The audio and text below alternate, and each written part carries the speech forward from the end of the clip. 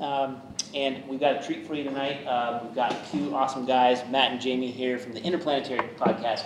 You don't want to hear me talk. You want to hear these guys talk. So I'm going to just give them a good warm space door welcome, and thank you guys so much. We're going to play our music. We choose to go to the moon in this decade and do the other things, not because they are easy, but because they are hard. Because that goal will serve to organise and measure the best of our energies and skills, because that challenge is one that we are willing to accept, one we are unwilling to postpone, and one we intend to win. The Interplanetary Podcast. The exploration of space for the benefit of all mankind. Your hosts here in London, Matthew Russell and Jamie Franklin. Do. Oh yeah, baby Kennedy. Wow, that's nice. That was nice. John F. Kennedy there. John F. Kennedy. Why are we saying it? Why are we saying going back to the moon this decade? Funnily enough, we're kind of going back to the moon within a decade. If the decade starts in 2020, we will be going back to the moon in that decade, or so they say. This is it. Yes. If you're wondering, the boy who talks in the title music is my son, so I'll give him a shout out. Matt's son, George. Let's hear it for George. He's now, his voice is, how old is he now? 15. Bit deeper voice now. Yeah, deeper voice. Here we go, the Interplanetary Podcast. Yeah. Bloody Interplanetary Podcast, Dad. That's what I do now. So, yes, there's your hosts. It's the other way around, look. Yes, we should walk the other way around. There we go. Yeah. Your hosts, Jamie Franklin, everyone, and me, Matt Russell. My girlfriend thinks that's a scarily accurate image of me on the left. I don't know if you think that at all. Matt says it's because, what did you call my eyes earlier? Little ratty eyes. Yeah, little ratty eyes. Not very but nice. I look a bit too much like George Lucas. You do look like George Lucas. Yeah. Right, here we go. So what we thought we'd talk about today, because we haven't really talked about this one at all on the podcast, well, not as much as we should have done, I suppose, is Artemis. So hands up who... Show of hands. Show of hands who knew about Artemis. We've only got one person. Two, three. The Greek goddess. Yes, the Greek goddess. Okay, well, we go with that. Who's heard of the Greek goddess, Artemis? Artemis, yes, is a Greek goddess. Well, tell me a little bit more about Artemis. Who's she the sister of? Sister of? Yeah. I don't know. Artemis is the sister of Apollo, right? That's the whole point. So Artemis is the new space program of NASA, the American government, want to run Artemis. Artemis is the sister of Apollo, and it's now the return to the moon. Matt, earlier on you were explaining to me, and I genuinely didn't know this, but the logo is more than we think. Yeah. Tell us about the logo. Okay, so the logo, it's quite cool actually. All these sort of logos, they look quite like there's not much going on, but this logo is actually really cool. So the A of Artemis obviously is supposed to be quite similar to the A of Apollo, but there's some subtle differences. The A of Artemis is the spearhead of Artemis's spears, because as a Greek goddess she used to go around firing arrows at people, and it points slightly further than the moon in this picture. And the whole point is Artemis isn't about going to the moon, it's really about going to Mars, right? We'll get onto that in a minute. And you'll see obviously the moon's in the picture, but there's also a red line going to the moon. The red represents Mars, but not only does the red represent Mars, if you notice the way that it orbits towards the moon, it's going in the opposite direction to Apollo, and that's because it's the return to the moon. Yeah? Good. It's pretty clever, huh? And the blue of the Earth, which would be kind of like the Earth underneath, is also Artemis's bow, where all the energy and the resources for the mission come from, which is quite clever, isn't it? So that's Artemis, the logo. Yeah. But what about the mission? Yeah. So here we go. Wait, after Matt told me that earlier, I thought I should try and hit him back with something I know about a logo. Does anyone know the bear in a Toblerone logo? Have you ever seen the bear? A few nods. For those who haven't, next time you see a Toblerone logo, you'll see a little bear. Very exciting. But what's the That was my bit of logo But what's knowledge. the significance of the bear? Well, I don't know. I haven't looked it up. Oh, for goodness. I looked it up. Right. Before we do Artemis, though, a lot of people, and I think this is where a lot of the moon hoax stuff comes from. So a lot of people come up to me and say, well, why haven't we been back to the moon? What is it about Apollo that was so amazing that meant that we went to the moon 50 years ago and we haven't been back since 1972? And it's like, so I thought before we talked about Artemis, what is it that stops us, that means we haven't really been to the moon since? So this is my quick rundown. And the first one is the physics just isn't in our favour, right? So we are living on a planet that is pretty massive. In fact, it's absolutely huge. If it was much bigger, it might be that space travel would be impossible. So we're kind of just on the edge of space travel at all being possible. So the physics is super against us. So just a quick rundown. In fact, Jamie, blow up a balloon. In fact, who wants to blow up a balloon? We've got 2 balloons here. Can I get a hand up? Who wants to join in the experiment? Come on, you look like a balloon bar. Remco's easily going to do. One here. Right, if you can blow the balloons up for us, please. Don't So- tie it up. So there is one genius. Unfortunately, he went to Cambridge University, not Oxford University.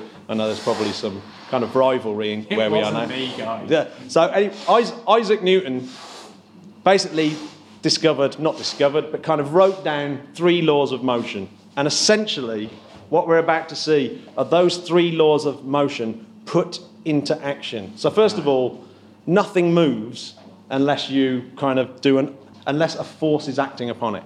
So it has to have an unbalanced force. Now with these balloons, at the moment, they're perfectly fine just sitting there because the air that's inside wants to get out, but the rubber's pushing it back in. So they'll sit there quite happily doing nothing, right? First law of Newton, it's just doing nothing. Right, one of you let go. In fact, let's go with red balloon. We got yes. Right. So what's happened? We've got like a force that's something has made that balloon move, and what's made that balloon move is that the air is rushing out, and a force is happening. We've now got an unbalanced force, right? And how? Are you saying for every action there's a reaction? Well, this is point 3. I was still doing point 2. Oh, come on, hurry up. So point 2 is something will move.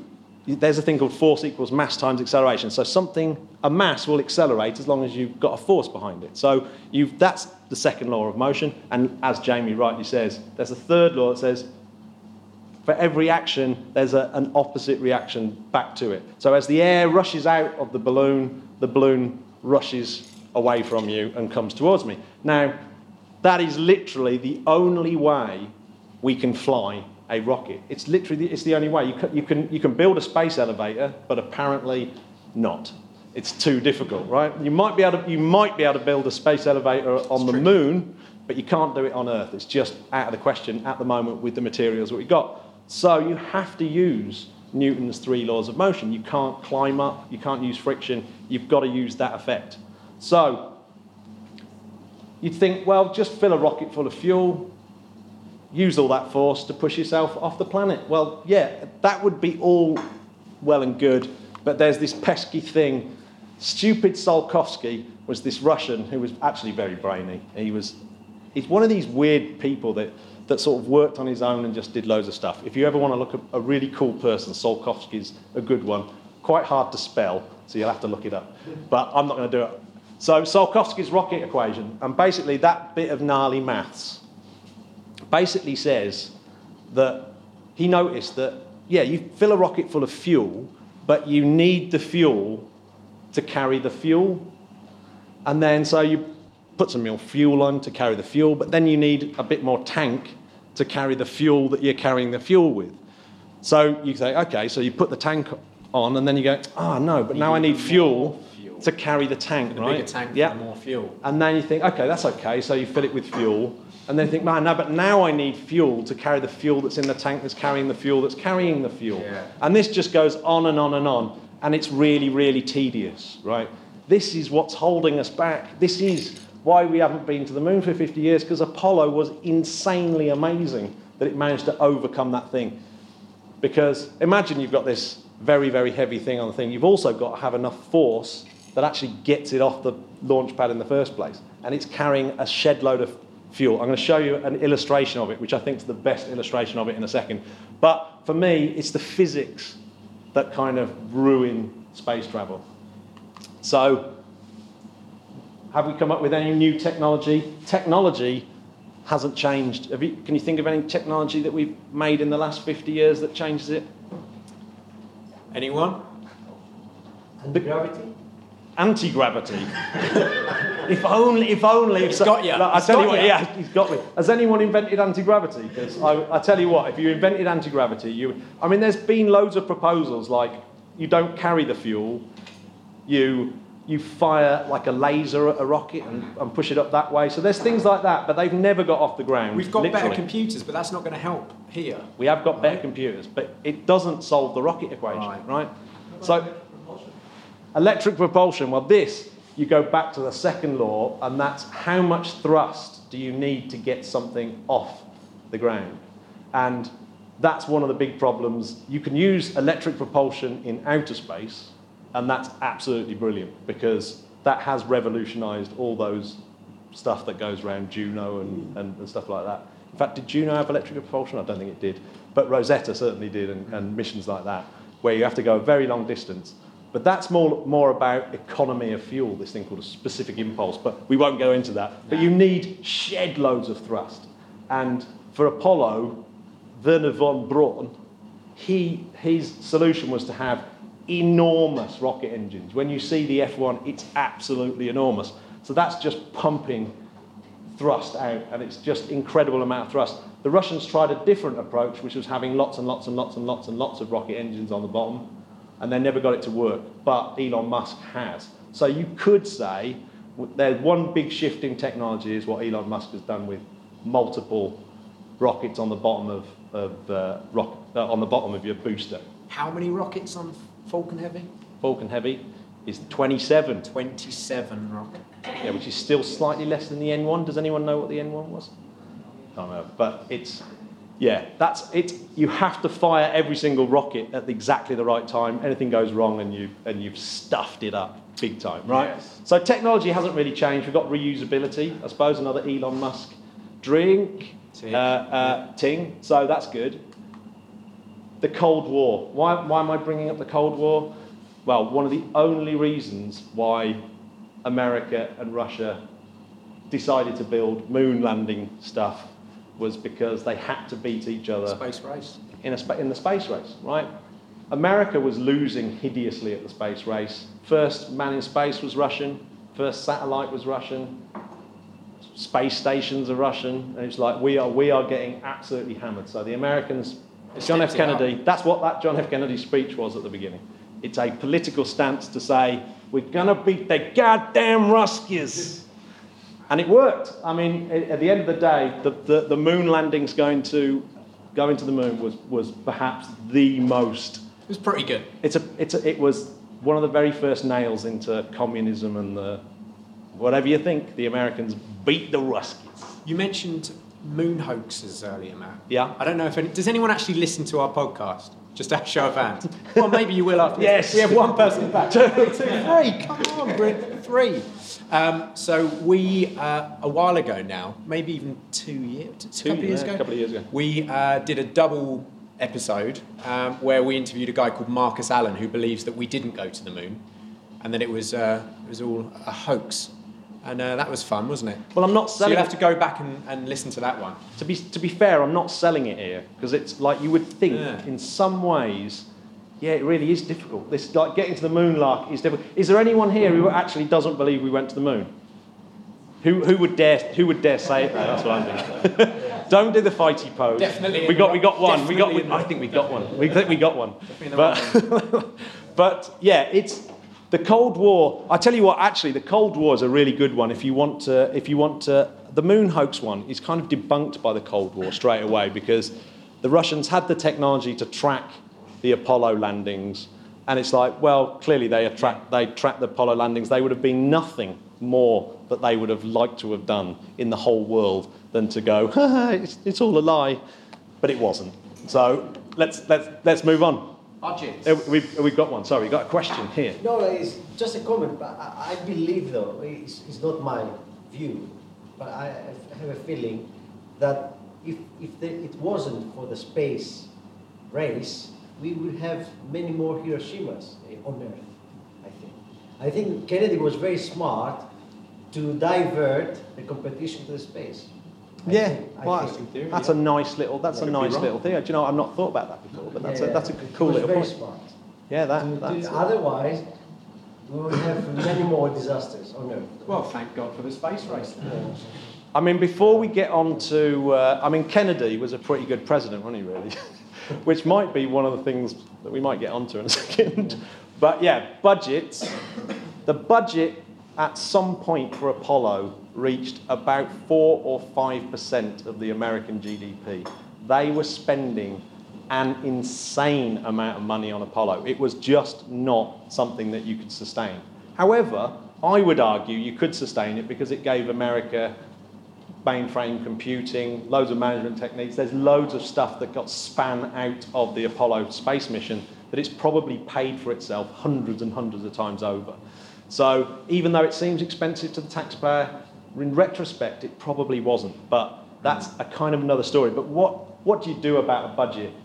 NASA's budget at the moment is 0.4% of GDP or 0.46 or something like that. So it's in orders of magnitude smaller. So they've got to get to the moon with 1/10 of the money. But that might be feasible. So That's why they're thinking of making engagement rings out of moon rock now, right? yeah.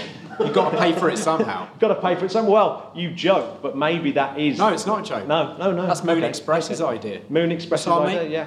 Bob Richards. Bob Richards, yes. of Who Moon Express. we spent I like ages trying to his get an plugs. interview for this guy called Bob Richards. And we finally got him. And then we realised when the interview was done, we high-fived each other. It was a great interview. And then we realised it hadn't recorded.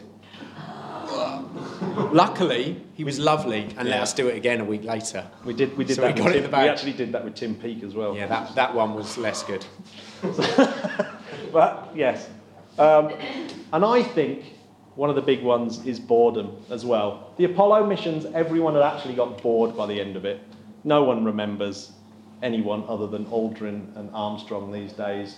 I mean, I wonder, hands up who knows the name of the third person that was on the Apollo 11 mission. We got Collins. We got Collins.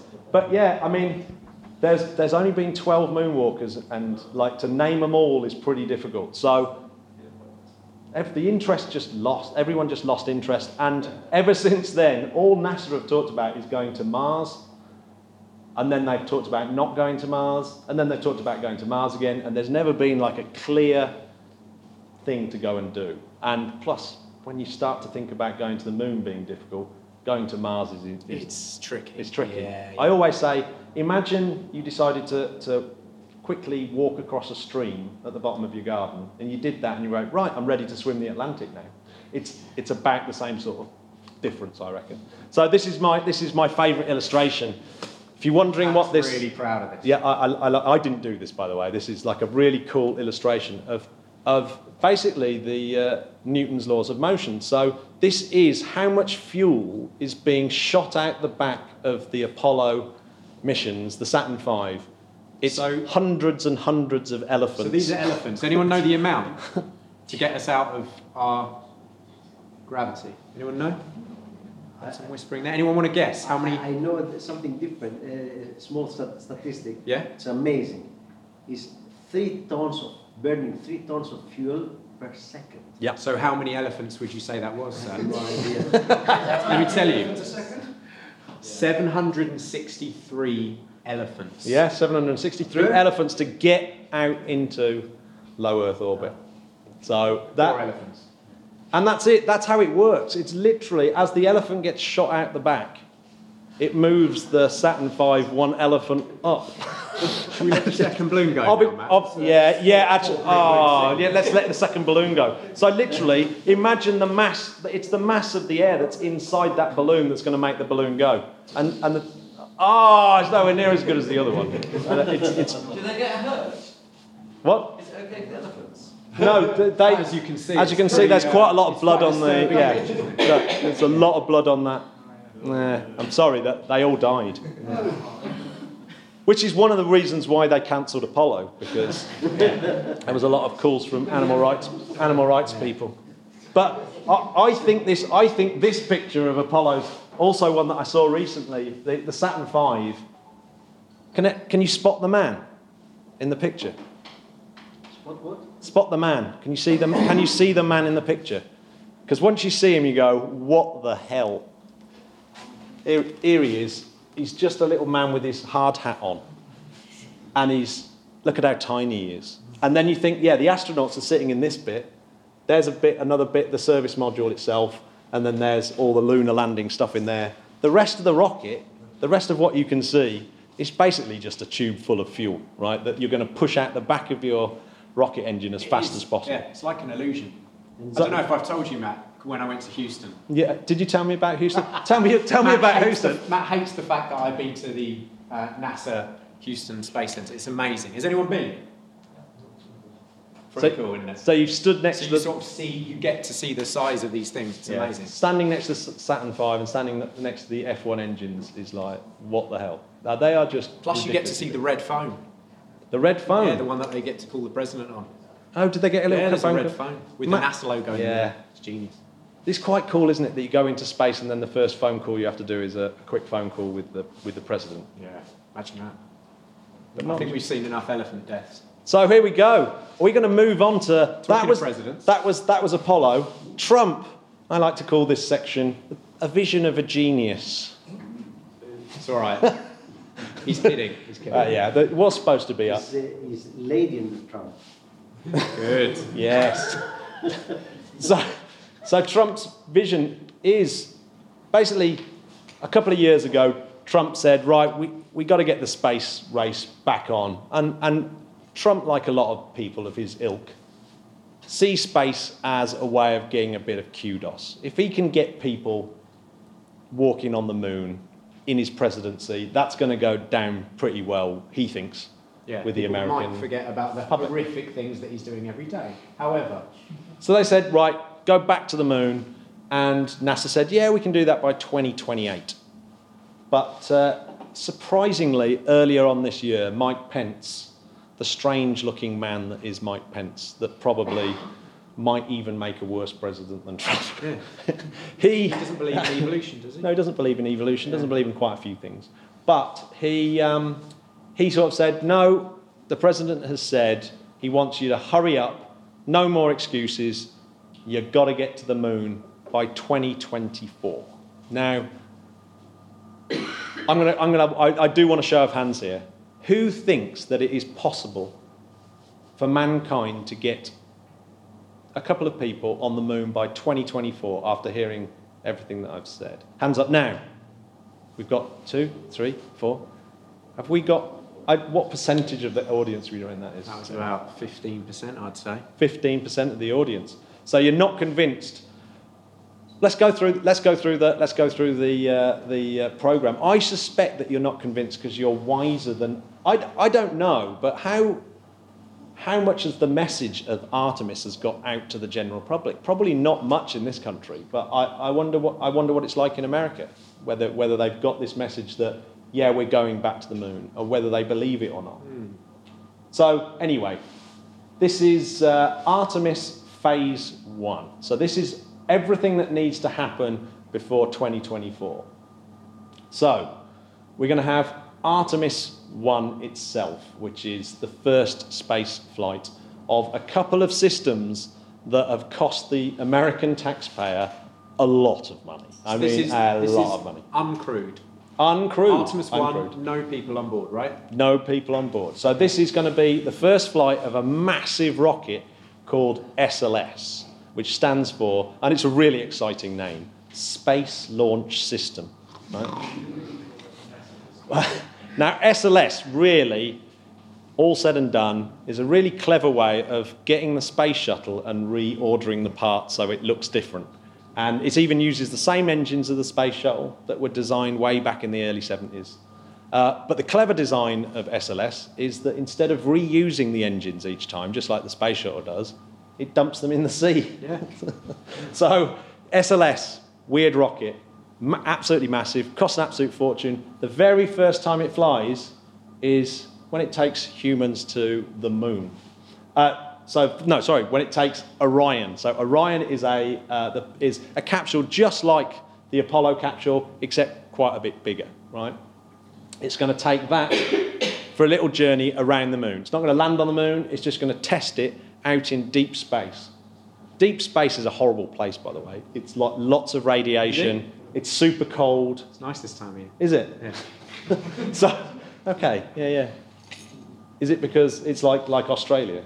Okay. Seasons. So you go out, it's super brutal. So spaceships are just like humans. They don't like being bombarded with radiation and stuff. So it's a good little test. You don't want to test your humans on that one, first of all. So that's apparently happening next year, right? Which would be awesome. If you want to get yourself a ticket for a space flight, go and book yourself a ticket for SLS Artemis 1, because that is going to be one humdinger of a launch, right? Should it not be further delayed? Should it be not further delayed by another 5 years? Yeah. But one would assume, with the computing power that we've got today, a simulation would be enough. You don't need to test, do you? Ooh. I'd say that they probably want to test. Do you know what? I before think they put people up there. I think you're right. Actually, one big advance, you are right, one big advance in space technology has to be computer simulations and that element of it. However, no matter how many simulations you do, there's always something you haven't thought of. This brings up the second question. All this knowledge from the Apollo program, it is documented, isn't it? It is. But you know, a really interesting thing about the Apollo knowledge is imagine when they built the Saturn V. Yes, you can have engineering blueprints of Saturn V, but you actually need engineers and people that are artisan craftsmen building these things. And that's an awful lot of skill. So like the skill of just machining the parts of the F1 engines and things like that, that has all been lost. All that knowledge has been lost. You have to start from scratch. You can't just go, we'll just build the Saturn V again. You can't. You actually couldn't do it. Even though you got the blueprints, it would be very, very difficult to rebuild Saturn V. But yeah, it's a good point.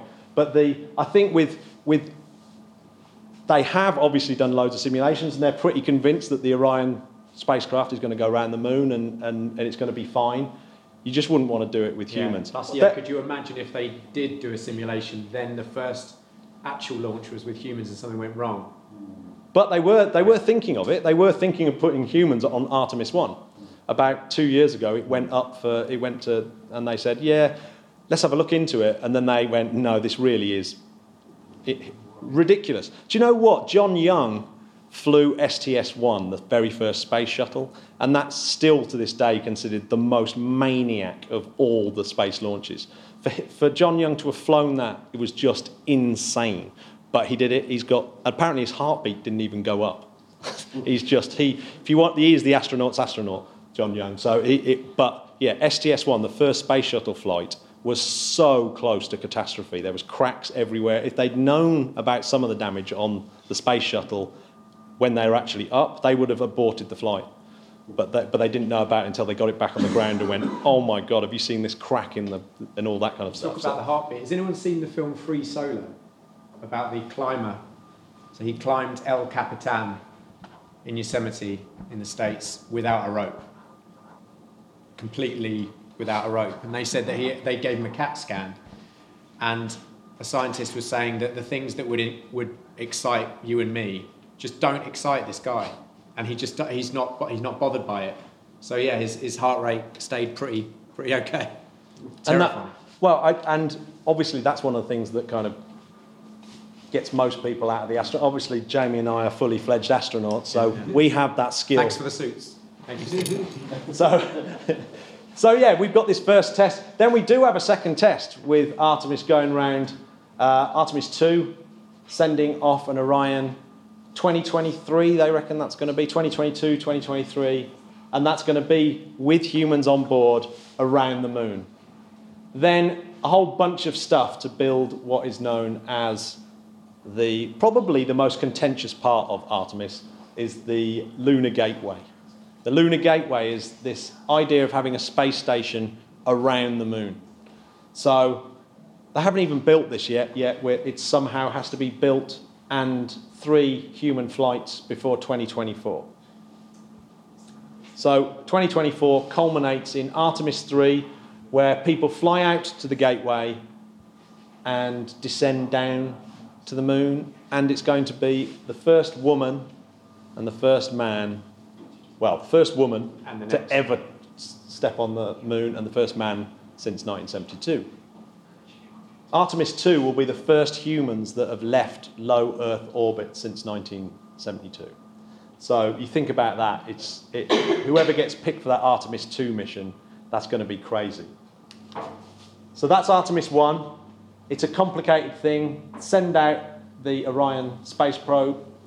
In Europe, actually, we should be pretty proud of ourselves because a major component of the Orion spacecraft is a European service module, which is a bit of a coup for ESA. They built that. It's really annoyed people like Lockheed who never got a look in. But that was part of the whole idea, was to involve the international community in helping out. These things are so expensive, you need everyone involved. But NASA are kind of going it a little bit alone with Artemis 1, which is a bit of a kind of Trump move. Don't know about Lockheed, who are Lockheed? So Lockheed are one of the big, enormous American military contractors, as are Boeing, and there's a few others. We've got McDonnell. Why did you do that when you said Boeing? Lockheed, but then... Well, Boeing, I don't know. Lockheed don't make passenger jets, do they? Not now. Didn't they used to? Yeah, They still make planes that just, don't. used for different things. they make nice fighter jets for sure. Yeah. Thomas Cook. Yeah, and stealth bombers and things like that. But yeah, so these companies are huge companies. Whereas the Europeans are building a big chunk of this. Contract to get, wouldn't it? Yeah, weirdly, the actual European bit is based on the resupply, the European resupply craft that used to supply the International Space Station. So Europe spent a whole heap of money creating the ATV, which used to visit the International Space Station with loads of new spacesuits and stuff like that. Mm-hmm. Artemis 2. This is the one. This will be a good one, really. I guess humans going around the moon. And I suppose at this point, if this one has stuck to 2022 or 2023, we might actually see someone get to the moon in the next 5 years, which I think should be pretty exciting. So if this one's happening, we should be pretty excited. However, in the meantime, we've got this dude, Elon Musk, who's out in the desert building things like this. And it looks totally ridiculous. But the thing about Elon Musk is he said he's going to build stuff, and he has built stuff, and it's kind of worked. So this one, he's got the backing of a Japanese guy to do, what's it called, Dream Moon? Hashtag? Yeah, Dear Moon. Dear Moon. Hashtag Dear Moon. Hands up who knows about Dear Moon projects? No? So this was big news about a year and a half ago. Yeah. And it was a Japanese mega businessman basically has rocked up to Musk and said, yeah, I'll take a Starship around the moon in 2023. So that's the reason why I put that next to that one, is apparently we're going to be seeing a Japanese businessman and a bunch of artists, floating around in a Starship going around the moon, copying essentially Artemis 2. So there's a little bit of a commercial NASA space race going on. So that might be one of the things that spurs it on. So actually, we haven't got all our eggs in one basket when it comes to visiting the moon. This guy and a few other space billionaires, you have Jeff Bezos's and your Richard Branson's, although I don't think Richard Branson's quite in the moon business. But you never know, he might suddenly pop up with a lunar lander. And then Artemis 3. This is this is unusual mission compared to Apollo. What makes it different? Jamie, do you know what makes this one Tell different? me, Matt. Okay. Do you want me to tell you, or are you going to tell me? No, you go. Okay. Go on, you go. So we've got this thing called the Lunar Gateway, and this is see the red orbit around the moon? It's in this bizarre polar orbit around the moon. But the good thing about that is it means that when Orion docks with it, it can go to anywhere on the moon. It's very, very hard to go to the poles of the moon otherwise. It's quite easy to come off the Earth's equator and then hit the moon's equator and land somewhere on the equator. So actually, the Apollo missions had only a very, very narrow landing window on the moon where they could go. Artemis is going to try to do something else, because why do we want to go to the poles of the moon, Jamie? To see the Aurora Borealis, of course. Oh, Jamie. No, it's because there might be... What's the coolest thing in the universe? Ice cool. Ice cool. It is ice cool. Water. There might be water at the poles on the moon. Gas station of the solar system. And then you've got yourself a gas station and in situ resources, right? And in situ resources is kind of the next step in space exploration. So Matt, what you're saying is you can break the water down into hydrogen and oxygen and make rocket fuel. And make rocket fuel. And drink it. What? Right. So, yeah, you can make things like alcohol. Yeah, could you make beer on the moon? Don't see why not. Don't see why not. Get some bops up there. So you've actually got this opportunity now to go to the South Pole. In the meantime, actually, we should have pointed out, in the meantime, there's other little things that have been going on during Artemis, between Artemis 1 and Artemis 3, and that's people going back to the moon, commercial providers dropping things like little rovers off and little scientific experiments, and they're all going to the poles to see how easy it is to get to this water. If you can get to this water and you can start practicing this ISRU, in situ resource utilisation, if you can practice that, then maybe you've got a chance of getting to Mars and surviving it. But if you can't... Has anyone seen the film Moon by Duncan Jones? It's a great film. If you haven't seen it, it's good, isn't it? Yeah, I love Moon. Yeah. Good soundtrack. Yeah. Moon's a good film. This is Jamie's job to try and throw me off my stride. Yeah, sorry. As you were, man. Yeah, thanks. This is it. They're going to fly off on an Orion capsule, dock with the Lunar Gateway. At the Lunar Gateway, there should be this descending vehicle that descends down into a lower orbit around the moon. And from that lower orbit, you've got another vehicle that then comes off that, drops down to the moon. You have your first man and woman step onto the moon, stay there for 6 or 7 days apparently for the first one, or maybe longer actually, and then they fly off on yet another vehicle that flies back up to meet the gateway, and then they get back in their Orion capsule that are docked at the gateway and go home. Job done. Easy. Job done. You say it's job done. There's something about that sounds incredibly complicated.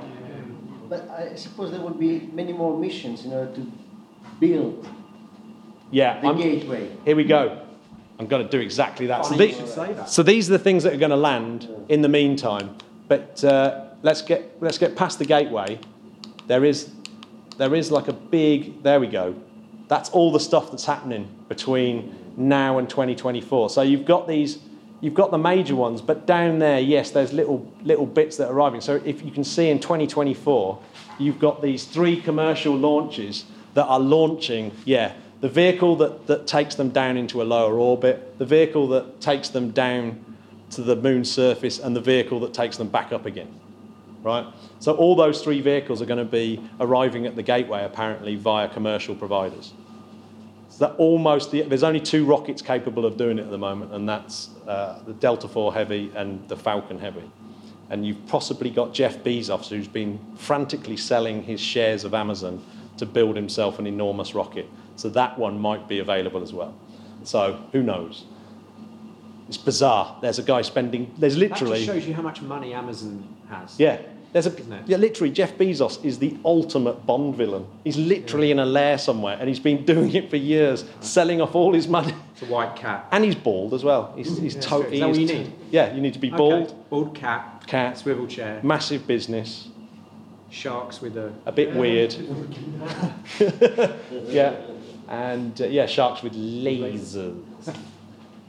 So that's all the kind of stuff that's going. There's a lot of stuff going to the moon. A lot of things have to come together for 2024 to happen, right? Still, it's quite funny. The NASA administration are a lot happier with 2028, but the American administration are the people saying, no, it has to be done by 2024. And then they're not even the people that sign the checks.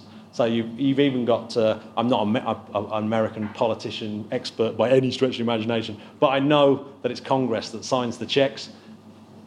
They're not massive fans of this, apart from the odd congressman who happens to have his state where the SLS is built.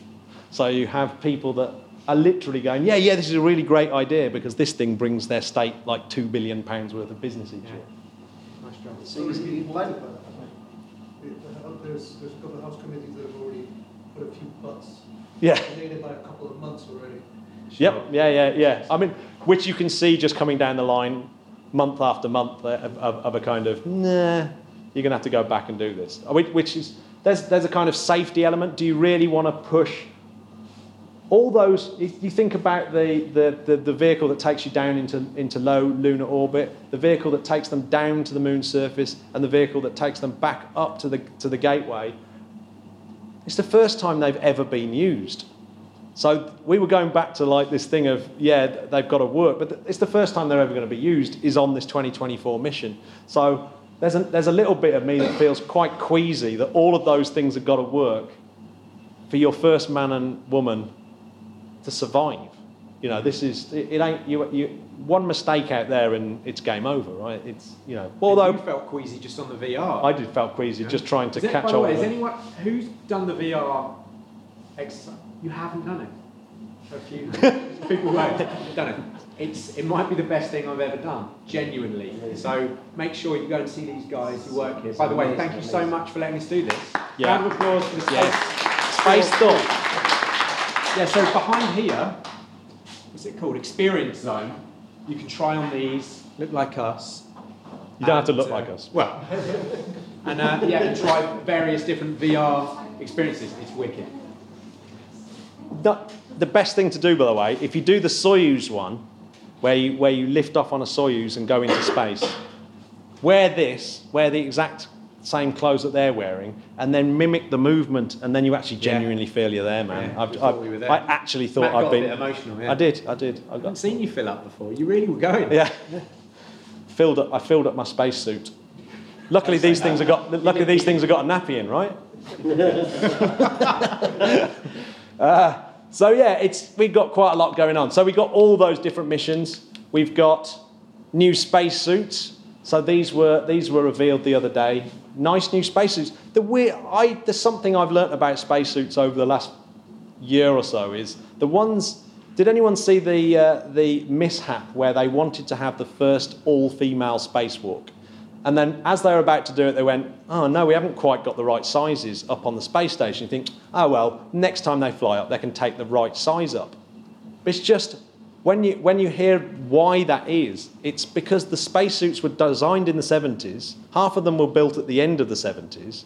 They only built like 12 of them, of which only 8 now work. And they're the ones that everyone uses. So when you see Tim Peake out or any of the other astronauts, they are wearing these same spacesuits that were made ages ago. And of course, back in the early 70s and 60s when they were designed, they were thinking that all astronauts were men. So there probably was a legacy of sexism that was in there. So these new spacesuits, they're a little bit more flexible in terms of the way that you can get different sized people in them. They are specifically for moonwalking as well. So they have like a beveled edge in the middle so you can actually shift around in them.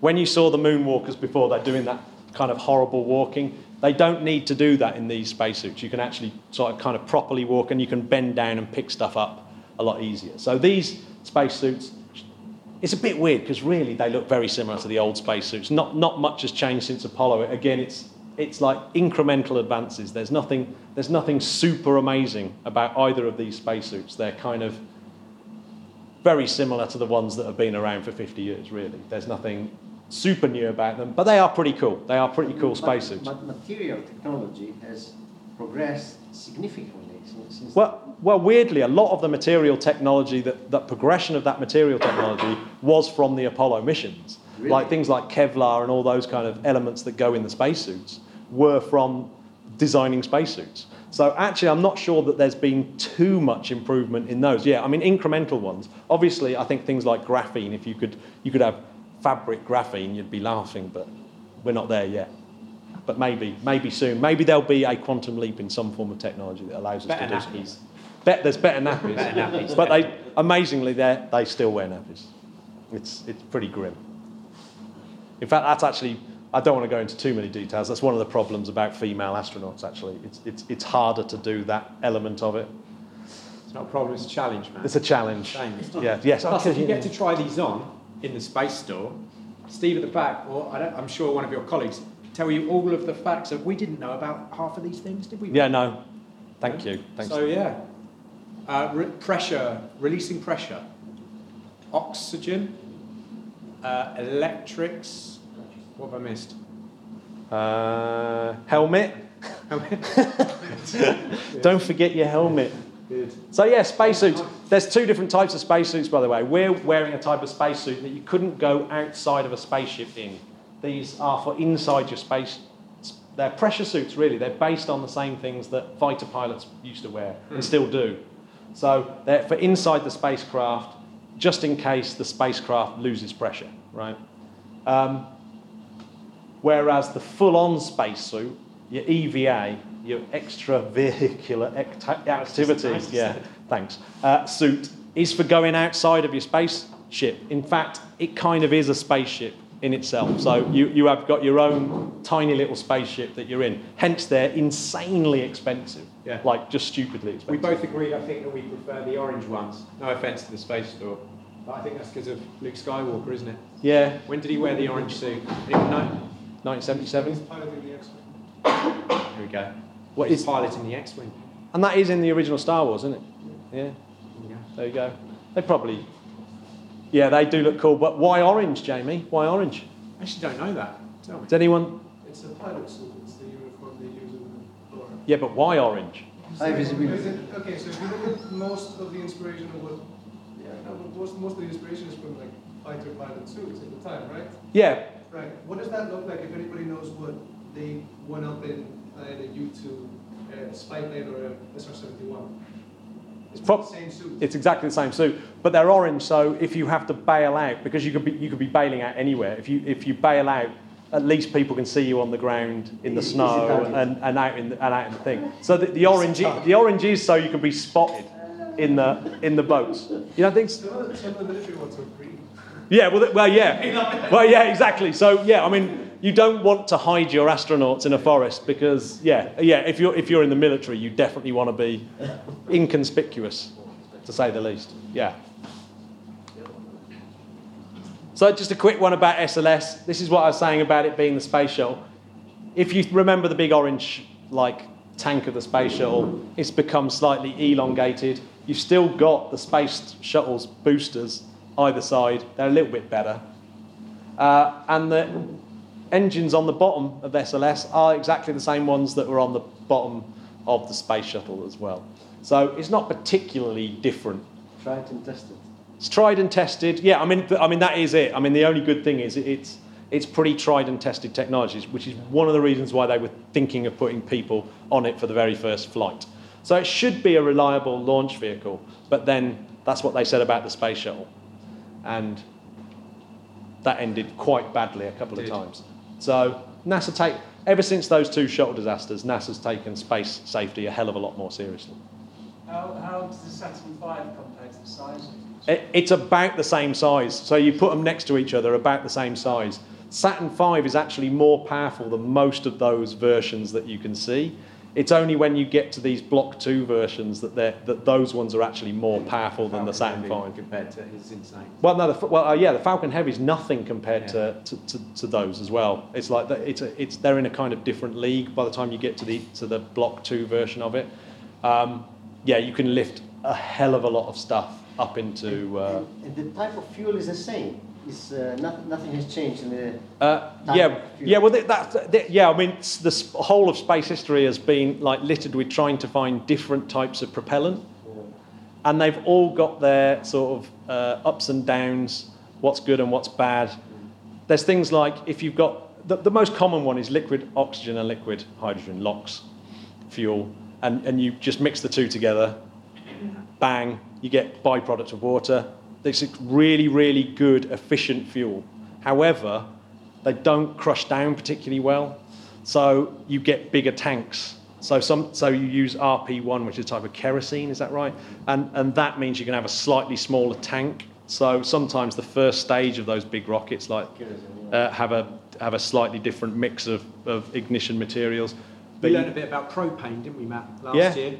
So there's a British launch company that are trying to use camping gas or propane to get into because that's what's available. So we thought gas. Do you know? Well, it's because of its physical properties. You can kind of keep it in the same tank as your oxidizer.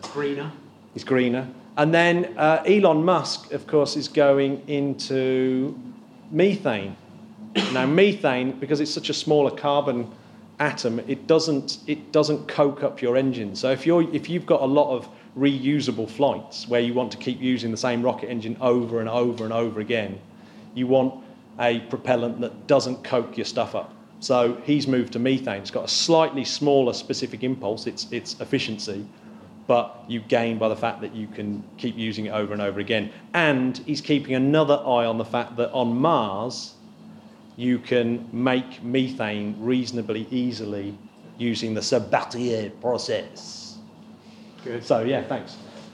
He also does he still want to nuke Mars? He still wants to nuke Mars, yeah. Although it would make absolutely no difference whatsoever. There was some kind of, that hurricane that hit America quite recently, even that's like something like, the energy in that hurricane is something like 100,000 times more than all the nuclear bombs put together. Right. It was ridiculous.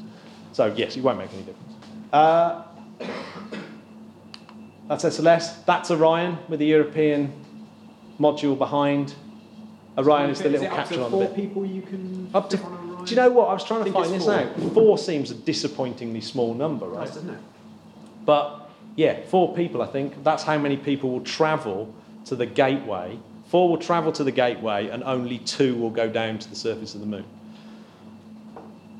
And one of the other reasons why you've got a gateway as well, so you can practice being in space for absolutely ages. On your way to Mars, you have to stay in space for 6 to 8 months. So you're going to be out there for a long time. So that's another reason to have the gateway. But it does make everything way more complicated and way more expensive. So it's probably the most hated bit of this Artemis program, if I'm honest. So recently we had NASA announced this little fella called Viper. Tell your joke, Matt, that you told me earlier. Yeah. Why did the Viper nose? Because the Adder handkerchief. Oh, that was bad. Sorry. My dad went down worse than I thought. Yeah, my dad used to tell me that and used to think it was very funny. You didn't even get a snigger. I know. All I just got was, what a... Right.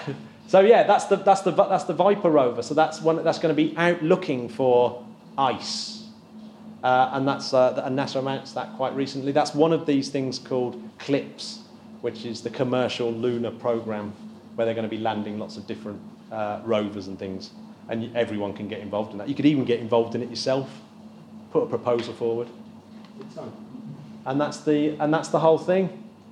That is Artemis. So, Jamie, what do you think? Do you think we're going back to the moon in 2024? I don't think it's going to be 2024. I'm saying 2026. 2026? Yeah, a couple of years back. Anyone wants to go earlier than 2026? Commercially or institutionally?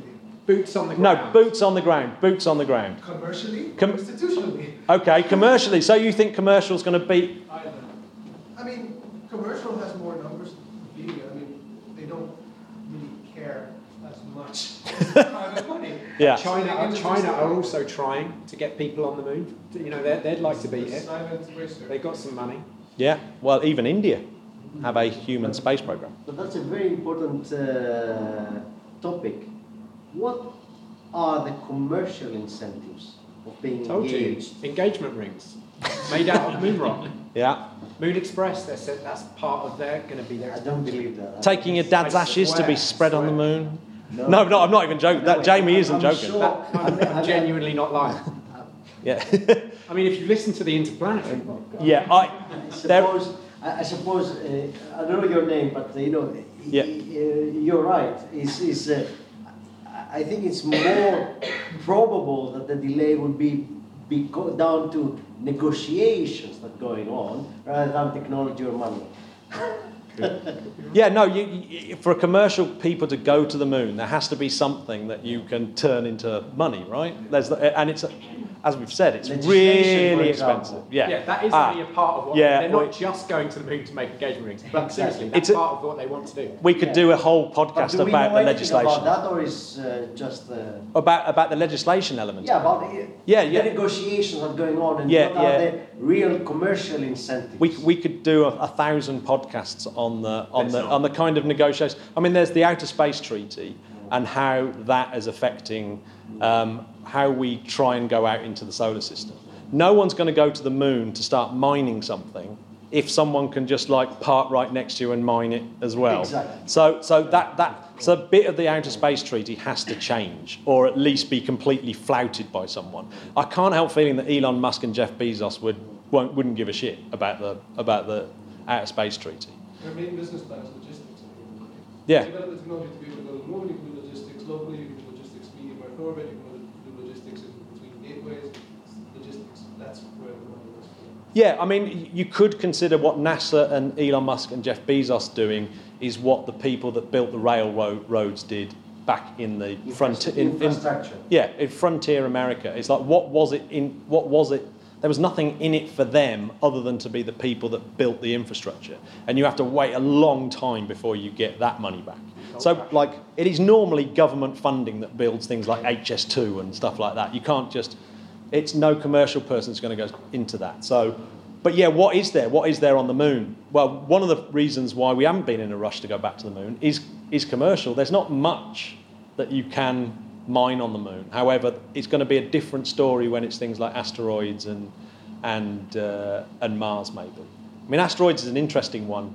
When the Earth formed, all the heavy metals fell down into the core of the Earth, and we've got maybe the odd bit of platinum here and there where we've been struck by asteroids. But on asteroids, it's a completely different thing. The gravity hasn't sucked it all down, so there's literally gold and platinum on the surface just knocking about. So you can see a commercial case for going out to asteroids and mining it. But you need to learn all this stuff on the moon. You need to learn all this stuff in the moon. Is what I think going back to the moon makes sense. But in fact, show of hands, who wants to go back to the moon, or who? I'm going to do a question: Moon or Mars, right? Who wants to go straight to Mars, or who wants to go to the moon first and practice all the stuff? So first of all, who wants to go to the moon? Hands up. Wow. Who wants to go straight for Mars? Who wants to do a Bobby Z? A Bobby Z. Yeah. What's your reasoning for wanting to go straight to Mars? Because I'm old. Because you. Oh yes. You've seen the moon. That's a good point. Yeah, I mean, one-way mission to Mars is feasible, I think. But would you be up for a one-way mission to Mars? Yeah. Are you his wife? What do you think about his one-way mission to Mars? You like the idea? Oh, that's it. Yeah. That's it then, you're off, pack your things. Pack your bags. But there's another reason for that. Usually entrepreneurs do the big step and then leave the rest to all the smaller problems to the rest of the people to deal with them, and then they move ahead as well. So moving straight to Mars may force the intermediate steps anyway. But we have already done, I suppose, one. We've already been. Already, those We've Steps already, have already been done. yeah, we've already been to the In a way, moon. yeah. It one is a bit of a government weird could one. launch to go straight to Mars, and then another government could beat them and go to the moon. Because it takes how long to get to Mars, Matt? Yeah, 8 months if How you're long to lucky. get to the moon? A couple of days. There you go. Just saying. China might beat you. Are there any votes in going to the moon? It doesn't seem to be you're going to get people voting for it. You know, how many votes is Trump going to get? Yeah. Well, this is the thing. This is the most fragile space program ever, and I think you're absolutely right. It all comes down to votes. If Trump gets in again, second term. Show of hands. Who thinks Trump's getting in again? You do? And are you the only any other Americans here? I must admit, I think he's going to get in again. Who wants him to get in again? That's if he doesn't get impeached in the first place. Yeah, that's true. I think trying to impeach him might be the thing that gets him back in. Seems impossible. Yeah, there's still hope, yes. So this is fragile. If you have another administration come in, it's no longer their plan. And then it's back to the drawing board. And this is kind of really what's happened to NASA for the last 50 years. We should have made that more a political point. It's never really had a stable space plan ever since the space shuttle that kind of went a bit awry, and it's like, yeah, this didn't turn out how we thought it was going to turn out, and it's been wandering around like a sort of dazed old man. It's true. Were you mentioning asteroids earlier? So we interviewed a guy, can you remember the guy from Scotland, from the asteroid mining company? Plans to go and mine asteroids in the future, and he was talking to us about how there's all these asteroids in our asteroid belt that have the billions of pounds worth of metals. Oh, it's not billions. It's not even trillions. It's septillions. Septillions, Yeah, which yeah. is how many billions is that, man? It's like billions of billions. Mathematicians. This belt is beyond Mars or in between us and Mars? It's in between us. Between Beyond. Mars and Jupiter. Yeah. But not much beyond, but it is beyond. But we were excited about when they were talking about the figures until Matt told me how much it might actually cost to go and mine them. Yeah. Probably cost about the same. Well, yeah, if you go, I mean, it's ludicrous. Quite a lot. It's so hard to go out to an asteroid and mine it and bring it back again. But people are thinking about it. You know, there are a really interesting company to look at is a company called Made in Space. And Made in Space have actually started to manufacture things in space. They have a little tiny 3D printer up on the space station that prints fibre optic cable. And the fibre optic cable, because it's in 0G, is this really amazing Z-band fibre optic cable. And it means that it's like super, super efficient fibre optic cable. Pressurized environment. So again? What happens in 0G? Look at Orbit Fab. They're trying to do stuff in orbit and 3D print like parts in orbit. That's a whole different ballgame. Yeah. Metal interior. and like no atmosphere is very, very different. Yeah. Oh, yeah. The space, but it's interesting. Companies are starting to think about manufacturing in space. I think that's all that you can really say about it at the moment. It's like if they're trying it and they're getting some results, they've made a commercial. In fact, do you know if the Made in Space is the first commercial product in space that they've actually made in space and sold it commercially on Earth? Probably. I think it is. So it's kind of started, and like if you look at any technology, once it starts to roll out and become a thing. But whether the moon's part of that, I don't know. I don't know whether that anyone's ever going to go to the moon and turn it into a sort of viable business. I think it may be turned into like you said, a gas station. Yeah. Might be turned into a gas station where you can go build massive infrastructure and then head out into the solar system. It's back to that thing. The moon is so much smaller than the Earth. It's much, much easier to get off. You just need one poxy rocket engine to get yourself back off the moon. It's what Neil Armstrong and Buzz Aldrin. It's the riskiest part of Apollo was precisely that. The riskiest part of Apollo was was that final coming off the moon, because you've only got one rocket engine. If that didn't fire, you're stuffed, basically. And the president had a prepared speech for if that happened. Have you ever read that? You can see it online.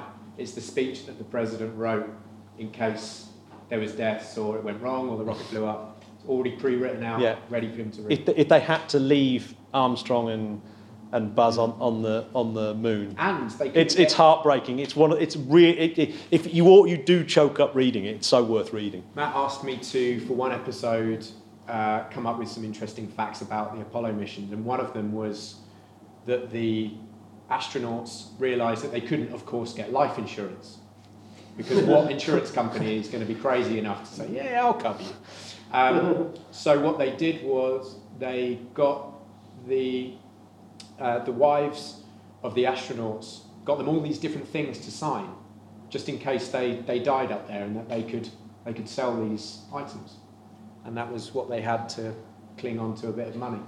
Yeah, Quite interesting. Space is dangerous. It is. Is it about 50% chance of survival? Yeah, well, that's what Michael Collins says in his book, that when he dropped Neil and Buzz off at the moon, he, in his head, that was the number he was playing with, 50% chance that he'd see his friends again. So brave. Yeah, I mean Incredible. that's crazy, isn't it, really? And it's only because you have Armstrong, who's one of the best, most level-headed fighter pilots of all time, flying it down onto the ground. He'd already proved he could cope with like 3 different emergencies of epic proportions and survive them. But we've been We've been lucky enough to interview about a dozen astronauts since we've been doing the podcast over the last 2 or 3 years, and we started to ask a few of them if they were how scared were they, and none of them said that because the training is so intense that anything that goes wrong, they know what to do, and that they have to be calm. And of course, it's easy to say to someone before they've ever gone up. But most of them said, well, I wasn't scared. We trained within an inch of our lives. Every little step for years. Well, you're taught not to be scared, because being scared is counterproductive to a dangerous situation, right? So Pretty interesting. yeah, well that's. We also always asked them what food they miss. We asked, who was the first person? It was Al Worden, wasn't it? Yeah, Al Worden. Yeah, First person we asked. Apollo astronaut Yeah. Al Worden. What food did he miss? He said vodka and spaghetti. That was the 2 things. Yeah, he was vodka thinking and about whilst he was spaghetti. Flying around the moon.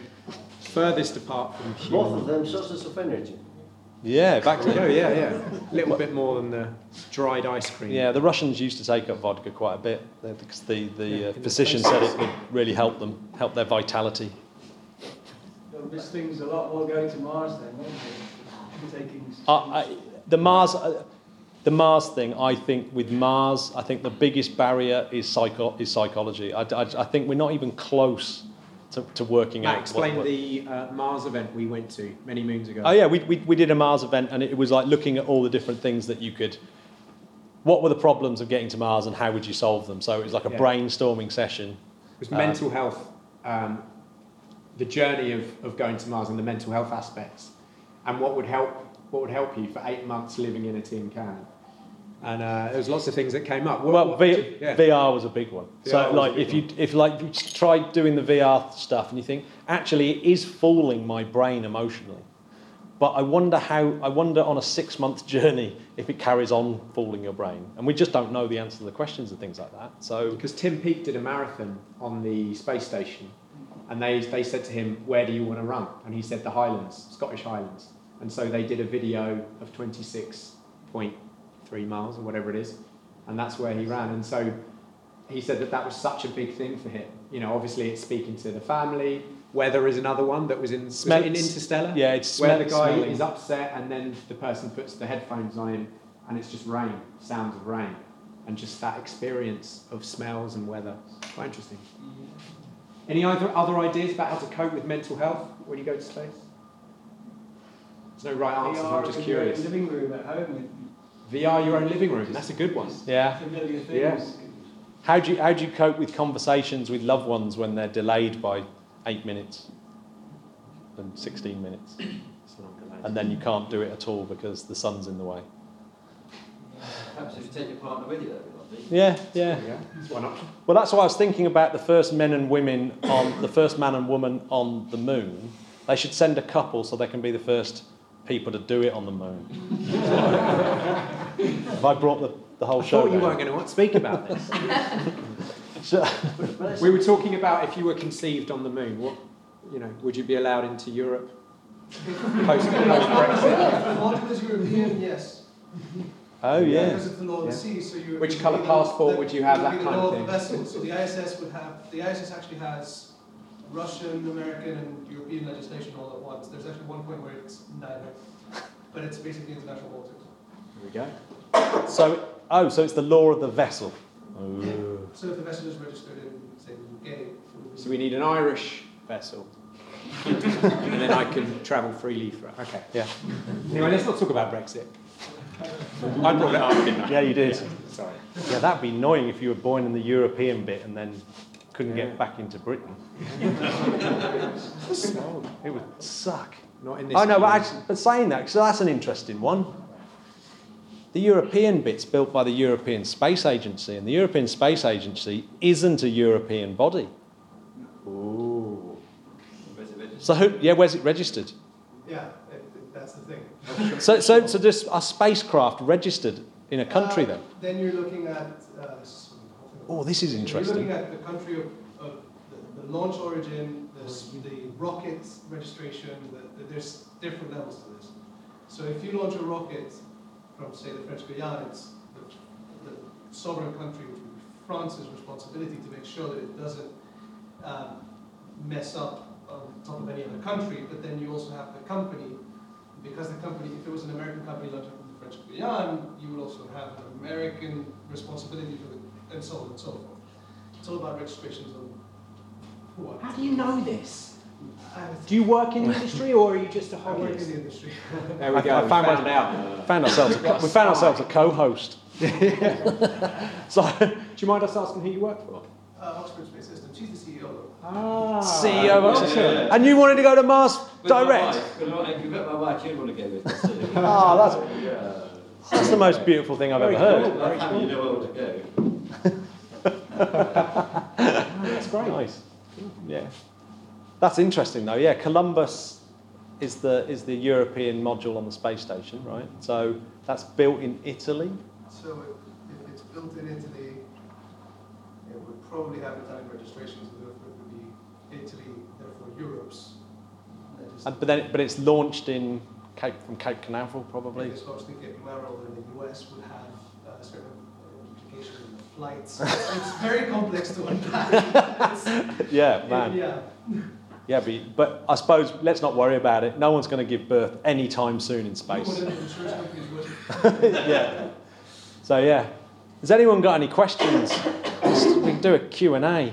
Carry on this Q&A. Yeah, big time. Any questions? Well, the tiny question I've got is, you mentioned about the Apollo program, about Kennedy having prepared a speech in case everything went wrong. But I think that there was backup fuel on this lunar module. No, there's nothing you can do if it was Nixon actually, I think, that wrote the speech because Kennedy had been assassinated. But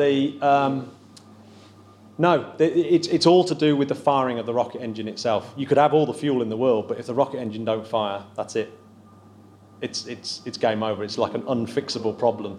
So it's a very reliable system, but not 100% perfect by any stretch of imagination. It really was one of the most kind of deadly things. They had a similar thing on Apollo 8, where there was one rocket burn that had to happen when they were going around the moon to get them back to Earth. And if that doesn't happen, you just go flying out into deep space and it's game over. So there's been quite a few of those moments where it's like, yep, this is it. Oh, thank goodness for that.